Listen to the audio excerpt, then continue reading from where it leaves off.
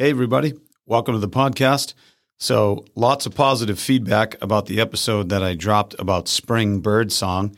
So I decided to put together Spring Bird Song Part 2, which is very exciting. It's also exciting that you joined me today for this is episode number 25. I cannot tell you how excited I am about that because when I was originally researching and putting together this podcast back in July, all the research I did and all the reading I did and all the videos I watched, the number came out that a very small percentage of podcasts that begin never make it past their 8th episode. So to reach a milestone, again, there's podcasts that have thousands of episodes. So to reach episode 25 is kind of a big deal, and I'm definitely excited about that. So I appreciate you joining me this week. We continue to roll right into spring here, which is just amazing. The weather has started to improve a little bit here in the northeastern corner of the United States, and the birds are still on the move. So this is Spring Bird Song Part 2. Obsessed with the Weather is brought to you by Birding Scituate. Are you looking for an awesome, outdoor, socially distant, and fun activity to enjoy this spring? Well, if so, join me and co-leader Liam Norton as we start our 6-part Springtime Birding class series beginning on April 12th of this year. That's only 2 weeks away, so if you can get signed up, you want to do that sooner rather than later. To learn more and to sign up today, visit birdingscituate.com. That's birdingscituate.com. birdingscituate.com to get your birding experience started today.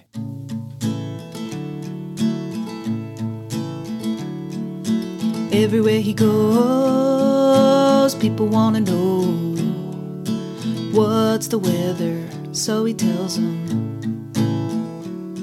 He's obsessed with the weather, any type of weather, he's obsessed. Hey, everybody. Welcome to the podcast, and we are very excited once again to welcome you to episode number 25 of Obsessed with the Weather. I'm your host, Steve McGuire. The podcast is coming to you from the home of some of the world's most diverse weather, Scituate, Massachusetts. A reminder to subscribe today on iTunes, Spotify, or whatever you listen to your podcasts on.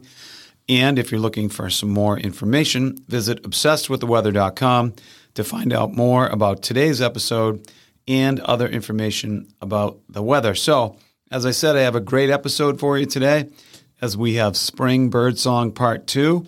And with all that positive feedback, I thought this would be a great way to get things going for this episode.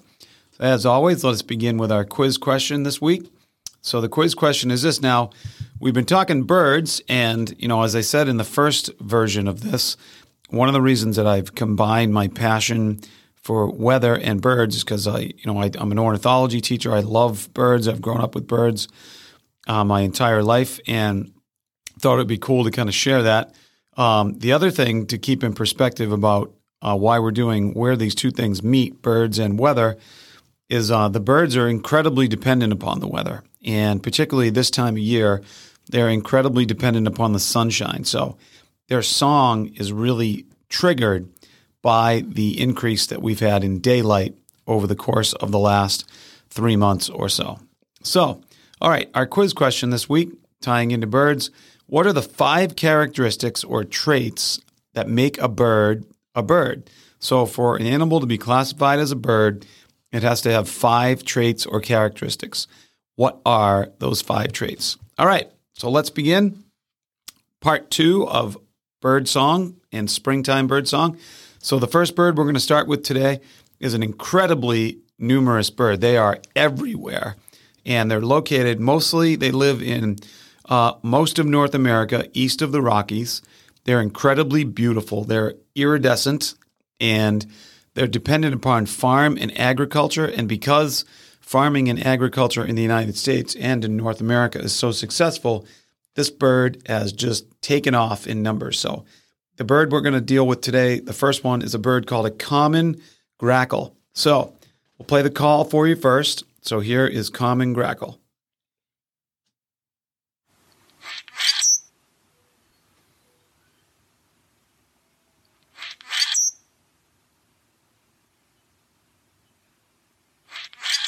So they have this really kind of harsh, loud noise that they make that is very short, very shallow. It's not a song. It's not sing-songy like a robin, but it's very harsh and makes that sort of raspy sound. So these birds have a beautiful purple head. They have an iridescent kind of bronze body and a bright, kind of scary-looking yellow eye.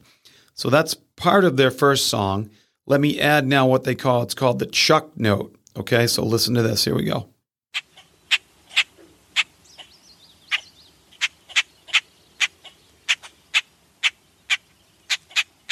So that's the chuck note of the grackle. And remember, songs are longer typically than calls and little notes. So the first part let you know what the grackle sounded like with its song, and then that little chuck note is the other thing. Another way to identify them from flight is they look like they have a very long triangular tail that's hanging down behind them. So common grackle, obviously it's named the common grackle because it's just that. It's common. You can find them everywhere and in huge numbers. We'll play that call for you one more time.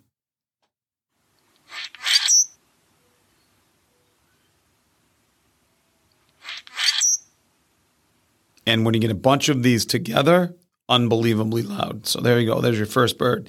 Our next bird is actually two birds. So particularly in the northeastern part of the United States, we actually have two types of crows, believe it or not. So a lot of people grew up with an American crow, very, very common sound. You hear them doing their caw, caw, caw all the time. And, that they're probably one of the most identifiable birds by a sound. And American crows live in the eastern 2/3 only of the United States. So let's start with American crow first to get this one started. So here we go, some typical caws.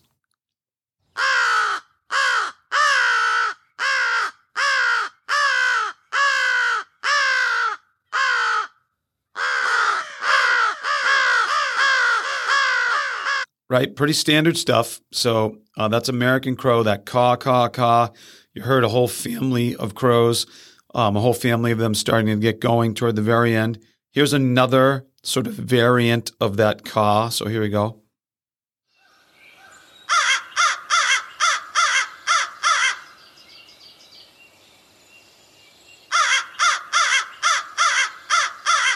They also do this kind of a neat note.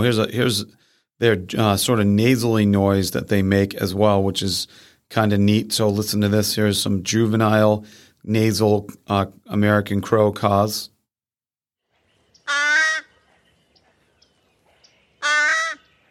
Okay, so lots of language. Crows are incredibly smart. They're actually one of the smartest birds on the entire planet, and they're used in some cases. There's been done research that they're able to use facial recognition. The crows themselves can recognize individual people, and they can teach their babies about individual people as well. That's incredible. It sounds like I'm making it up. If you really want to spend a worthwhile hour, go to YouTube and look up a show and literally type this in, Murder of Crows on PBS. It'll be one of the best hours you spend, and it'll change your entire perspective about crows. They're just unbelievably smart. Okay, so that was American crow.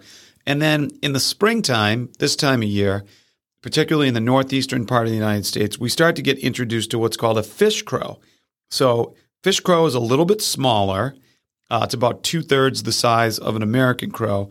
And the call is very different. It's very nasally. I teach it to my ornithology students. It sounds like it's saying, uh-uh. So here's fish crow.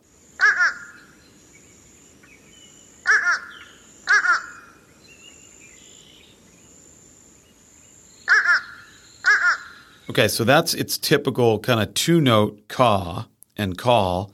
Now go back to what we grew up with, most of us, with American crow, of caw, caw, caw. Here's the fish crow's version of the caw, caw, caw of a crow, and it sounds like its nose is plugged. It sounds like it has a stuffy nose. So this is fish crow, caw, caw, caw.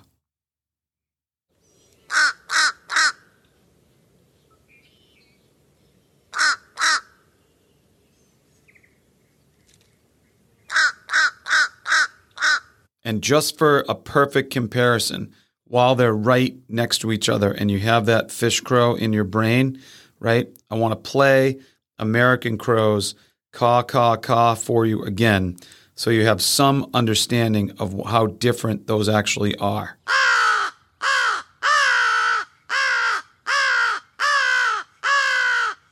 Right? So there you go. Fish crow versus American crow. And again, you can find fish crows from coastal Louisiana all the way up to New England. And American crows are found in the eastern 2/3 of North America. Our third bird is just an incredible songster, makes so many different sounds. I actually, amazing story. Last week, I was out with my ornithology classes, and I heard this bird, and I said to my kids, I said, oh my goodness, 40 plus years of birding. I don't know if I've ever heard this noise before. And we kind of hunted it down, and we searched everywhere. And it's so great to have, 15, 18-year-olds with me who have just incredible eyes. And one of my kids was like, there it is. And we were all like, oh, it's a tufted titmouse. Then our next bird up is tufted titmouse, and they just make incredible sounds. They make lots of different sounds, and that's what threw us off. We had no idea what this bird was until we saw it. But they do make kind of a standard call. If you listen for tufted titmouse, they tend to sing and make a noise. They go, Peter, Peter, Peter, Peter, Peter, Peter. All right, so here we go. Here's tufted titmouse.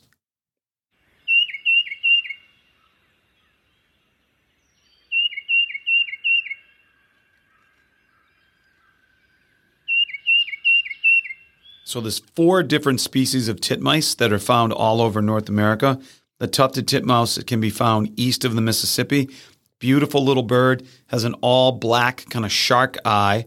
It's got a crest, like a little crown on the top of his head, and some beautiful, mostly gray on the back, and some beautiful orange on the side or its orange flanks. So let me play some of the variants that you'll hear this spring of tufted titmouse. So you heard that Peter, Peter, Peter.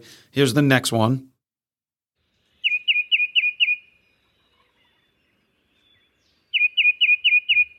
Then they make this noise.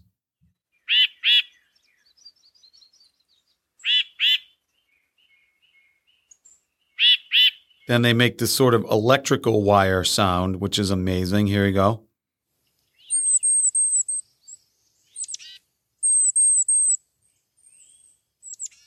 Super high pitched. And then more electrical wires.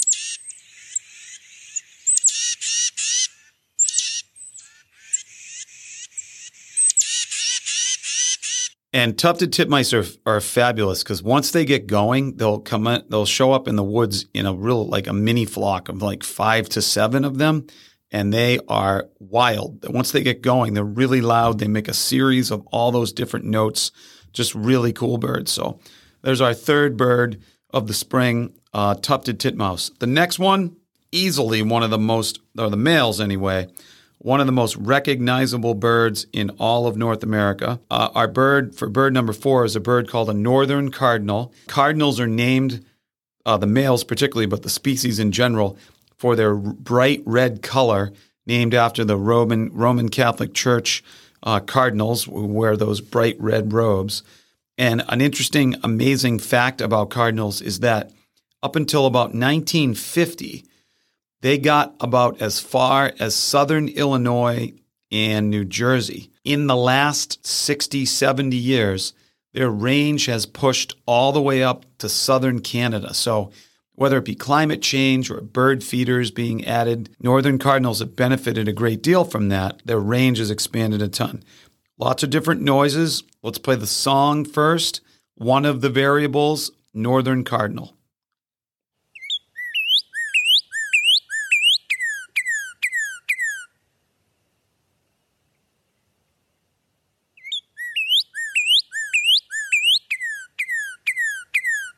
So that's one version of their song. Here's another sort of quicker version of their song. Here you go.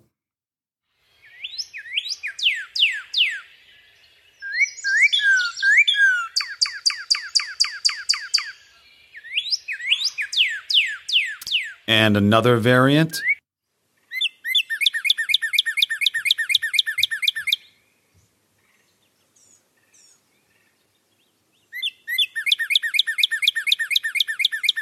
So just like humans, birds have dialects. So you can have a bird in New England that sounds, a cardinal in New England that sounds one way, and a cardinal in South Carolina that sounds a little bit different. So kind of neat to know that about bird calls and bird song. So that was the northern cardinal song. Here's its call, high pitch chip note.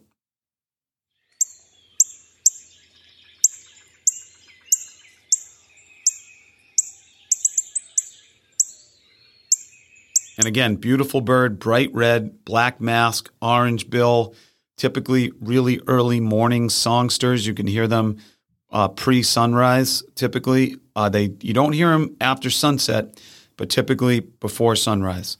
And finally, our fascinating research done about these birds, but a bird that a lot of people are familiar with is a bird called a blue jay. A lot of people can recognize blue jays. They've heard them.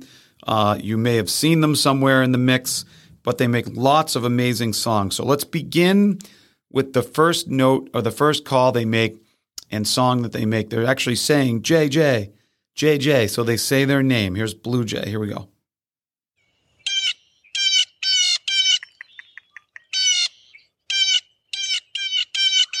They're going JJ, JJ, JJ. And then you heard that little rattle noise in there. They make that noise as well. So that's one. Here's a little variant of that. Here you go.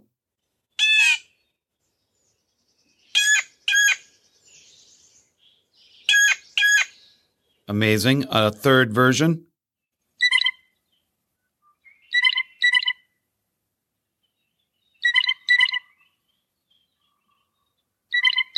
That's referred to as their bell call. So blue jays, a pretty good sized bird, about a foot in length.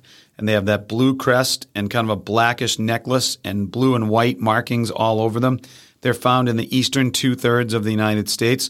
There's a western version of this jay called a Steller's jay, which is a deep, rich, beautiful blue, but just spectacular blue jay. And kind of fun, neat thing about blue jays is they have the ability to mimic the call of a red-shouldered hawk. So this is a blue jay making a red-shouldered hawk noise. Listen to this.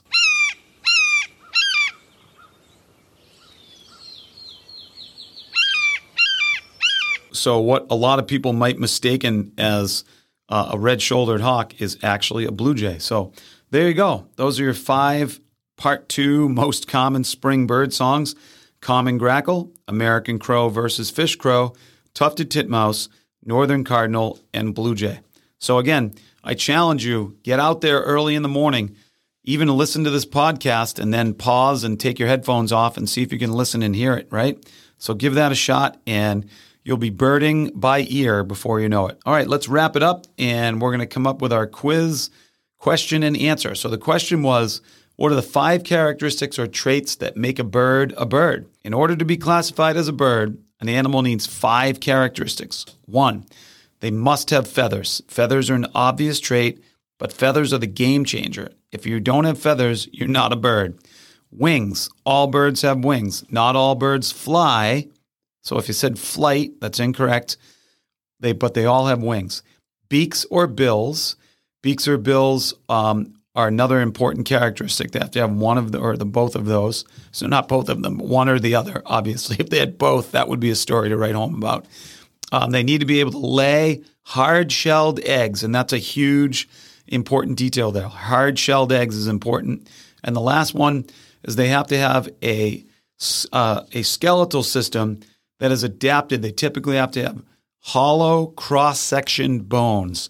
It allows them to be able to be light and for most of birds to be able to fly. So those are your 5 characteristics that make a bird a bird.